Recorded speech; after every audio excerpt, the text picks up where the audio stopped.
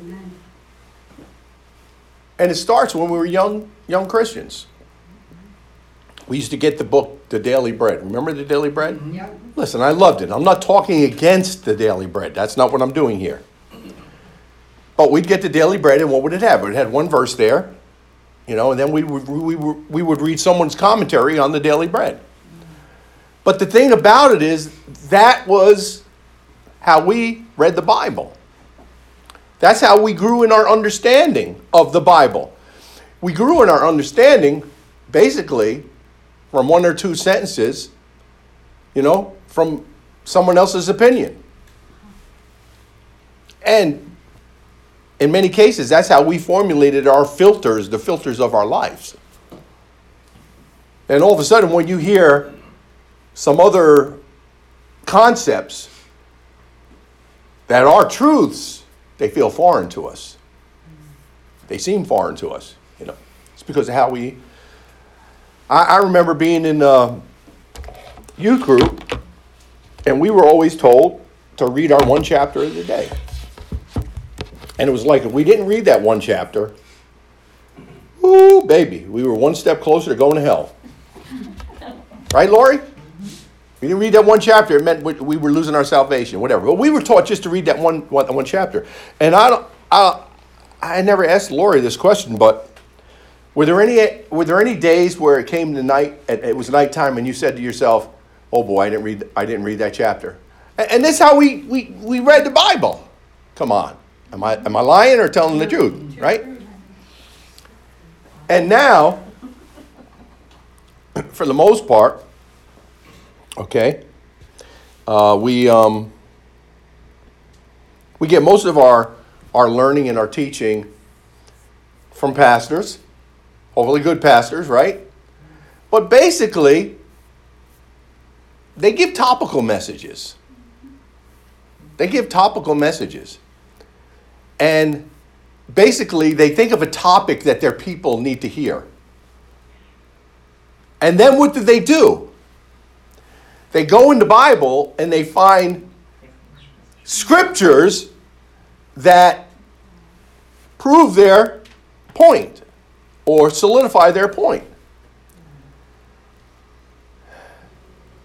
Are they good messages? I'm not saying they're not. Okay?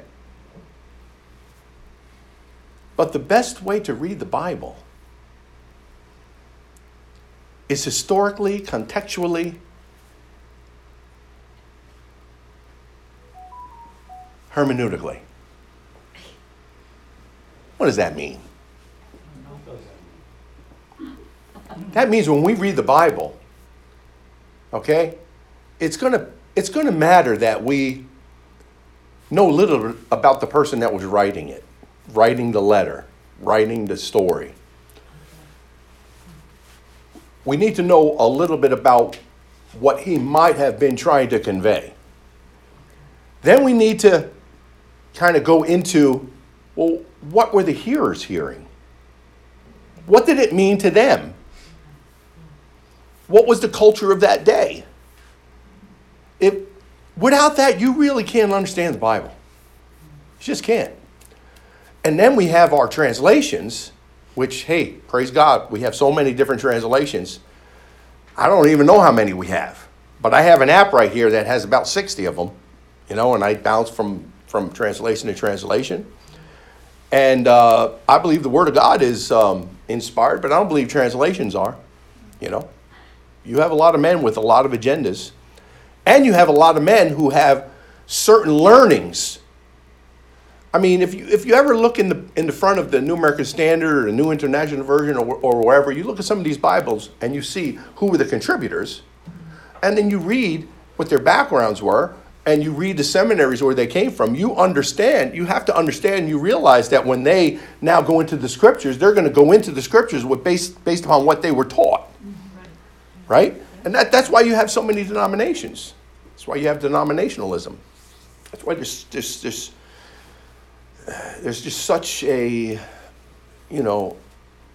large wall that exists amongst Christians, and it's all because of historical, contextual hermeneutics. It's just not the way people were trained and taught to go to the Bible. And what the differences of language, Hebrew, Greek, Aramaic, how it changes. For instance, 30 years ago, if I would have told you about my son Jeffrey, you guys know I don't have a son Jeffrey, right? But, all right, 30 years ago, my son Jeffrey, I would say things like, oh man, it's such a wonder to be around. He's always so gay. Right? He's always gay. Every time you're around him, he's so gay. Well, 30 or 35 years ago, 40 years ago, what did that mean? Happy. There you go. Yeah. Now, I'm not saying right, wrong, good, bad. That's not what we're getting into. We're just getting into the progression of words. And so here you go. You got, here's my son Jeffrey. You know, whenever you're around him, you need to know he's so gay. He's very gay. Now today, you know what it means something different.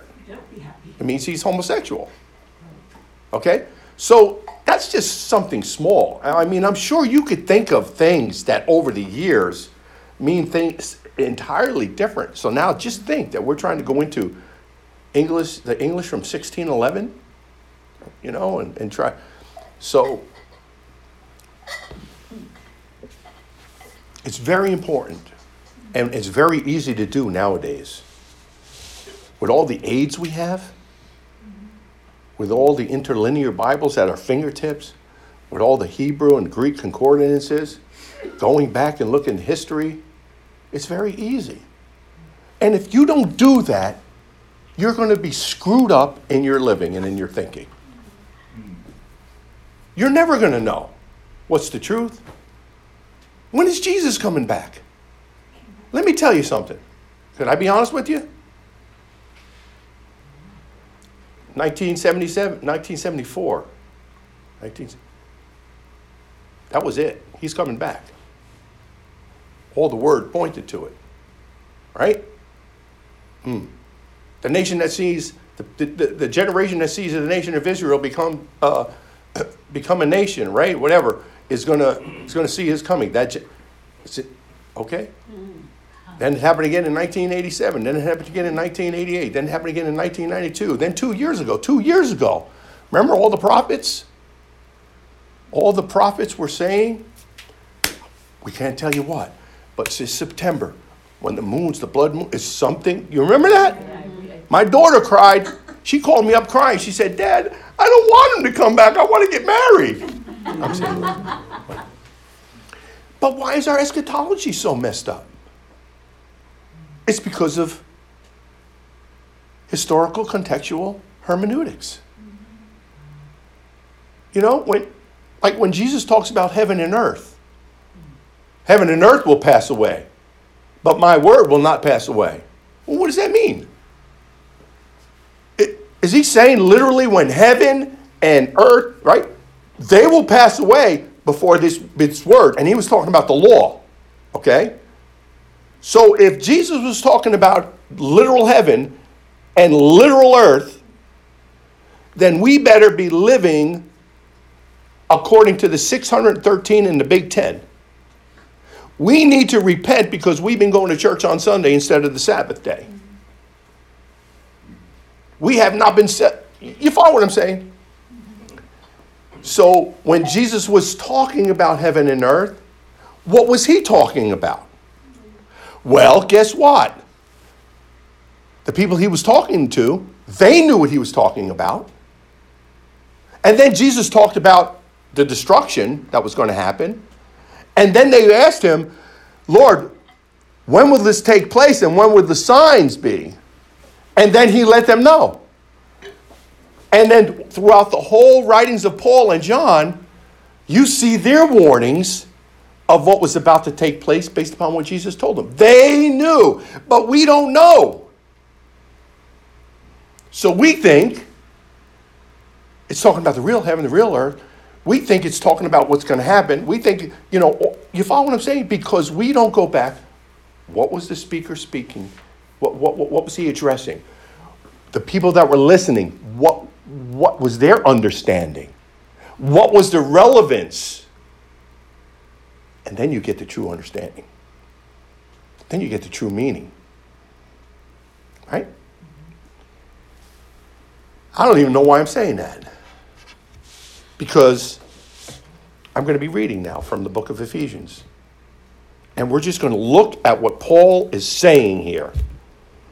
How beautiful it is. And how wonderful it is. And how amazing it is. And what they might have been hearing. Brother Paul, you're going to think I'm a wacko after today. I know it. That's all right. Huh? Too late, we're already there. Yeah. So anyway, let's look at Ephesians. It's so beautiful. It's so beautiful. And it starts out with, "Dear friends, my name is Paul, and I was chosen by God to be an apostle of Jesus the Messiah. I am writing this letter to all the devoted believers who have been made holy by being one with Jesus, the Anointed One." Now, they probably stopped and they looked toward one another and they said, "What do you mean? We've already been made holy." Yeah. Paul is letting them know, you have already been made holy through the one Jesus Christ. There's no becoming. There's no working. There's no working to become. There's no striving to become. You've already been made holy. This is so beautiful. Wow. And he goes on to say, may God himself, the heavenly Father of our Lord Jesus Christ, release grace over you and impart total well-being into your lives. Now here's the problem with translations. You hear what that just said? This translation and some of your translations will say, let me look at another translation, compare. From God our Father. All right. But anyway, look what he says in verse 3. What translation? This translation happens to be the Passion Translation. I'm jumping between the Passion Translation and the King James Version. Okay. But here, he will impart, right, total well-being into your lives. May God himself, the heavenly Father of our Lord Jesus Christ, release grace. But now look what he says in verse 3. Every spiritual blessing in the heavenly realm has already been lavished upon you. Well, what is it? You know, are you wanting him to release it, or has it already been released? It's already been released, okay? So this is what we're talking to each other. Now we know, wait a second. How could you say, may it be, and then all of a sudden you say, no. Paul is saying, every spiritual blessing in the heavenly realm has already been lavished upon us as a loved gift from our wonderful heavenly Father, the Father of our Lord Jesus Christ. All because he sees us wrapped up into Christ. This is why we celebrate him with all our hearts. The only time the Father sees us, the only way the Father sees us, every time the Father looks at us, he sees us wrapped up in Christ. He sees us wrapped up in his Son. He sees us wrapped up in his character. He sees us wrapped up in his nature. He sees us just as Jesus is. And that's why John was able to say, as Jesus is, so am I in this world. That's why Paul said, come to the mirror, behold the glory of the Lord, behold the image of the Lord. And know as you behold that image, and the more you behold that image, you're going to be changed into that image by the Holy Spirit. By the Holy Spirit, not by your doing, not by your striving, but by you looking at the mirror. And what do you do at the mirror when you come to the mirror? You look to see yourself. You look to see your reflection. This is beautiful.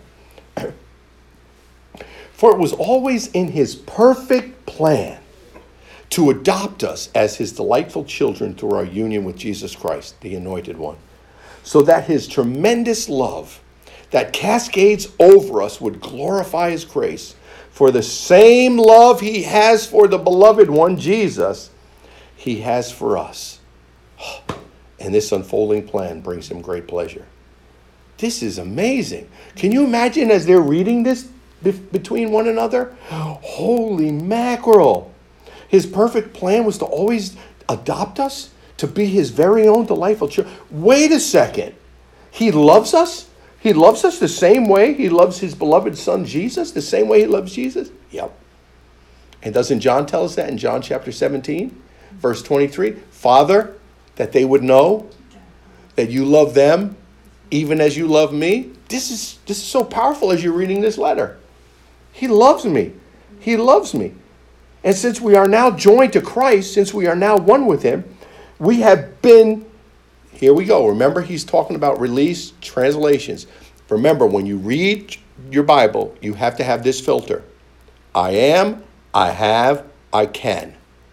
If it's indicating I don't have, I can't do, right? And I'm not yet, it's wrong. Okay? Because now here he goes. Again, now, since we are now joined to Christ, we have been given the treasures of redemption by his blood. The total cancellation of our sins. All because of the cascading riches of his grace. This is powerful. This goes right with Colossians. See, when you read Paul, I spend 85% of my time reading the Apostle Paul because he writes to the new creation. He writes to born again. He writes to the new and better covenant of grace. And so in Colossians chapter 1, verse 12, it says, we are qualified to qualify for the greatness of our inheritance. And who has done that? The Father. The Father has already qualified us. We are already qualified. You want God to do something special in your life? You want God to heal you? You want God to restore your finances? You want God to give you peace? Right? You know? Well, guess what? A lot of people don't ask him. Don't go to him. Because religion tells them they need to do more, or they need to do something else, or they need to do something in addition to what they're doing, something more, so that they can qualify? No.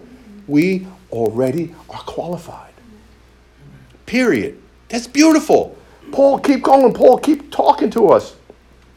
I'm not going to read through the whole book of Ephesians, but I hope that you finish it. I'm only going to read up to chapter 2, verse 10, because that's a verse I want to look at real. It's a great verse. And through the revelation of the Anointed One, he unveiled his secret desires to us. The hidden mystery of his long-range plan, which he was delighted to implement from the very beginning of time. Now listen. See? I want you to see the confusion of translations. It's in every Bible. See, look what it's saying. Through the revelation. In other words, we've already been given it, right? We already been given it. We already have it. Keep that in mind. And through the revelation of the Anointed One, he unveiled his secret desires to us, the hidden mystery of his long-range plan, which he was delighted to implement from the beginning of time. He had this plan from the beginning of time? And when you look that up, when it talks about the beginning of time, it talks about before time. It talks about always. It talks about eternally. There was no beginning, there is no end, you know. We don't see that here. So this is saying, and they're understanding this, as long as God was God, he had this in his mind. As long as God was God, he had us on his mind. As long as God was God, he had our perfection in his mind. As long as God was God, he saw us in Christ. As long as God was God, he saw us before him holy and blameless and in love. This is amazing. Paul, this is great. Through our union with Christ, we too have been claimed by God as his own inheritance. Now we're God's inheritance. Yes. Oh, man. You know how I bragged about Wilder Charles? You know, that's how he brags about you and I. Amen. I don't have the reference now because I wasn't going there, but now it comes to my mind. There's a verse in Isaiah where it says he has my photograph imprinted in his hand. Like tattooed in his hand. You know, like you pull out your wallet and you have your picture of your favorite grandchild or your son or your daughter or your wife. God's pulling out his wallet and there's Lenny, look at him. There's Vinny, look at him. This is amazing. This is our Father. You know, and this is what Paul wants you to know this. Paul wants you to understand this. Why? Paul doesn't need you, he doesn't need to command you to love the Lord your God with all your heart and with all your mind, with all your soul and with all your strength. He doesn't need that anymore. Now all he knows is, I'm just going to let you know about the Father. I'm going to let you know about Jesus. I'm going to let you know about how much they love you. I'm going to let you know about how important and special you are to them. Why? Because the goodness and loving kindness of God will lead men to a changing of direction. He knows that when that love comes smashing down to us and we receive it, just like that super ball you throw into the ground, what does it do? It bounces and reflects back up to the sky. Yeah. And God knows that. Oh man, this is beautiful. Isn't this awesome? Amen. God's purpose was that we Jews, who were the first to long for the messianic hope, would be the first to believe in the Anointed One and bring great praise to the glory of God. I want you to understand he's writing to both Jews and Greeks and Gentiles right here. He is given to us like an engagement ring is given to a bride as the first installment of what's coming.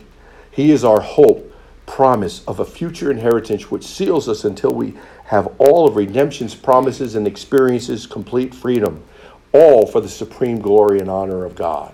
Now, according to Paul, when you look at his writings, there's only one thing we don't yet have, and that is our glorified bodies. Whew! I can't imagine what it'll be like when we have that. Yeah. Right now we have power to transform and revitalize and renew and restore. But it would be awesome to have that glorified body where we could just translate from one spot to another, where we can walk through walls. You know, oh boy, that's going to be great. Because of this, since I first heard about your strong faith in the Lord Jesus Christ and your tender love toward all his devoted ones, my heart is always full and overflowing with thanks to God for you as I constantly remember you in my prayers. Here we go. Cross this out in your translations, please, where it says, I pray that the Father of glory, the God of our Lord Jesus Christ, would impart to you, would give to you the riches of the spirit of wisdom and the spirit of revelation, to know him through your deepening intimacy with him. Paul is not schizophrenic. Paul doesn't tell us one spot, you already have it, you've already been given it, you've already had the revelation, you've already been blessed with all spiritual blessings. This is why I told you, you must have the filter in place. I am, I have, I can. If it tells me I don't have it, I can't do it, right? What was the other thing I said? I can, I have, I am. And you're not yet, it's wrong. He just got done telling. So right now, I'm going to pray that God gives you? No. When you look at the original wording, he's saying, I'm praying that this wisdom and revelation, the spirit of wisdom and revelation will spring forth from within you. It's there. He already said it was there. And that I would know what? I would know as I am known. Man, if we could ever know about ourselves what God knows about ourselves, being one with Christ, being enveloped with Christ, being united with Christ, being wrapped up in Christ. Woo! Amen. I pray that the light of God will illuminate the eyes of your imagination. That's better. It's better saying that the eyes of your understanding would become illuminated, flooding you with light until you experience the full revelation of the hope of his calling. That is the wealth of God's glorious inheritance that he finds in us, his holy ones. Whew. Now you remember the Father in Luke chapter 15? All that I have is yours. This is Paul's talking about here. Find out. All that the Father has is ours. Great inheritance. We are his inheritance, and that we enjoy his inheritance. I pray that you will continually experience the immeasurable greatness of God's power. I kind of like that we will experience because we have it. You know? I pray that you would know, I like that better, know, that word know is epignosis. It means an intimacy, that you would become intimate with. I like that even better, that you would become intimate with the exceeding greatness of his power, the same power that God used to raise Christ from the dead, that's in you, and that's available to you through faith. Oh, man. Then your lives will be an advertisement of his immense power as it works through you. And that's what God wants to do to us, through us, to win the world. To be a living billboard. To be a living billboard. This is what God can do for you. Amen. He's healed my cancer. Praise God. Amen. Amen. Who said that? Amen. He's healed my colonic inertia. He's given my daughter back a free, full, strong, flowing, growing head of hair. Amen. You know? He healed my marriage. Yeah. He healed my marriage. Praise God. I mean, listen, there were times where I said, you know what, I wish I was dead. There were times where I wish, God, take me.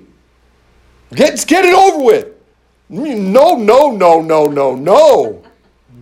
No. Now, why? Because there's joy.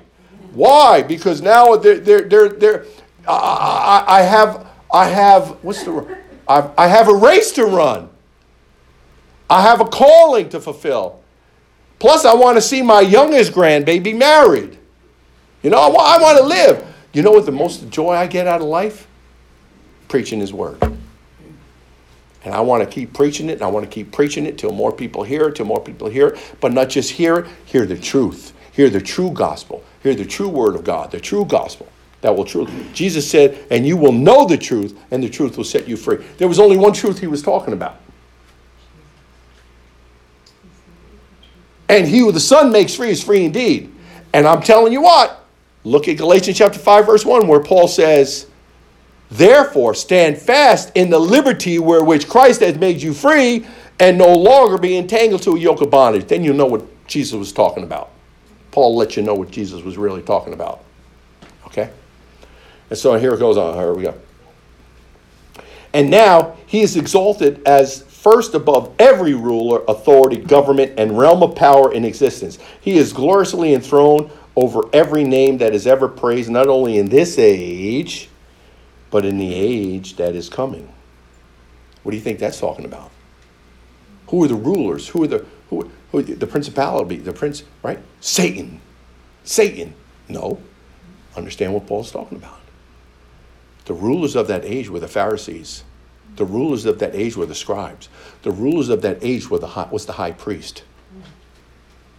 But now Jesus goes along with Hebrews, our great high priest. No more bulls and goats and bloods of bulls and of goats. Now he has become that high priest under the order of Melchizedek. Now what is Jesus talking about? Not only in this age, right now, the law. What about the age to come? See, if you don't know about the destruction of the temple and the destruction of Jerusalem, you won't know what happened in AD 70, where there was no more high priest, and there was no more Levitical records, and there was no more sacrifice, where that which was obsolete became fully vanished.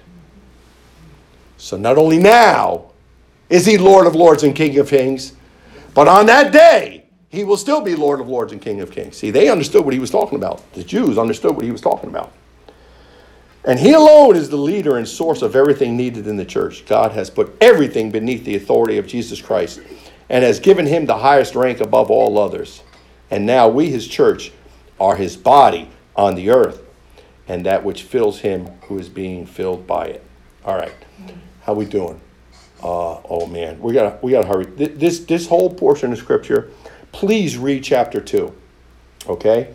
But I want to jump where it's talking about this beautiful grace. It's just amazing. But I want to talk about one verse. I wanted to go all the way to this one verse, but for time's sake, I'll cut it a little bit short. I want us to look at verse 10. This is a verse that always used to get to me. We have, I'm not going to read from this. I want to read from the King James Version. It says, for we are his workmanship, right? Created in Christ Jesus unto good works, which God has before ordained that we should walk in them. Now remember all Paul has said so far. We have been blessed with all wisdom. We have been blessed with all revelation. We have been blessed with all spiritual blessings. In other words, we've been given everything. We have the same power that raised Christ from the dead. All right? We have all this to our exposure. This is ours. We possess it. We have it. And then he goes on to say, for we are his workmanship, created in Christ Jesus unto good works, which God has before ordained that we should walk in them.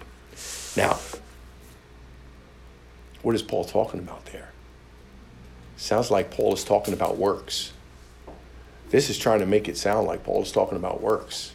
You need to find out what you're supposed to do, and you need to do it. God has a work for you. You need to find out what it is. You need to do it. You need to complete it.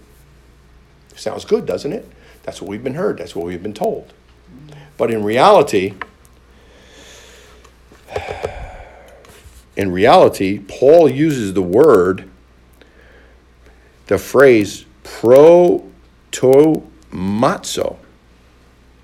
And this scripture translates into a notion that God has prepared a highway for us to lead us out like kings. Just like the Oriental custom used to be, where people would go before a king to level the road and make it possible for the king to journey with ease and comfort. Now, when you look at that, okay, Paul, if that's what you really mean, it has to be consistent with your other teachings. And when you look at Romans chapter 5, verse 17, it says, for those of us who receive his abundance of grace and his gift of righteousness, what does it say? Especially in Young's literal translation, we will reign in life as kings through the one Jesus Christ. Now, what does Peter say in 1 Peter? Chapter 2, I should have had it, but I don't. But you know it. For we are a chosen race, a royal priesthood, a people for God's own. So when you look at Scripture, okay, I get it now. So now in Christ, now I get what Paul says in Acts chapter 17, verse 28. It's in Christ I live and move and have my being. So what this is telling us, like my Pastor Lee shared last week, you got your white flag? Amen. Hallelujah. You got your white flag? Yes. Okay? Let go. Let go. And know that if any man be in Christ, we're in Christ. Yes. And now when you're in Christ, stop trying to figure it out. Stop trying to gain your own understanding on how it's going to work out. And know what Paul is saying here, God's got it all worked out. You're his workmanship. You're his poetry. He's leveled out your life. He's leveled out your road, your passage, just like when a king would come into the land. His people would go before him, and they would take away all the rocks, and they would take away all the boulders, and they would level all the hills. And wait a second, this prophecy can be found in Isaiah chapter 40. Write this down, Isaiah chapter 40, verses 3 through 5. He would level all the hills. So now when I was coming home from South Carolina, them roads in the south are a lot different than the roads in the north. And we were on this one road, and it was like smooth and paved. And I was just driving, and I wasn't paying attention. And I'm like, what? Look, what? It hit triple digits. I had to slow it down. And when I was at 55, I got down to 55, 65, it was like I was going backwards. I'm just trying to make a point. I hope I'm not screwing it up. That road, that ride, it was so smooth and so nice and so comfortable and so relaxing. Now, the only thing I needed was that new GPS system where I could just sit back and... But this is what Paul is saying. You're that king. You're that royalty. Sit back and relax.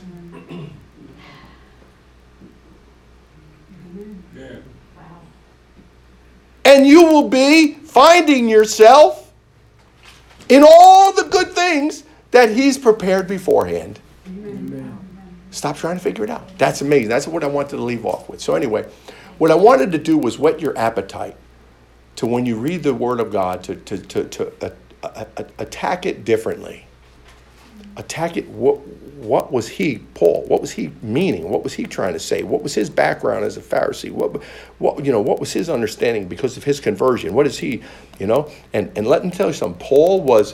This is something about Paul, and this is something about Pastor Lenny, I realize this. Paul considered himself the least of the apostles, right? He's very humble. He was very humble. So I understand I need to walk in the humility that I have because of Christ. But here's one thing about Paul. Let a man be accursed if he preaches another gospel.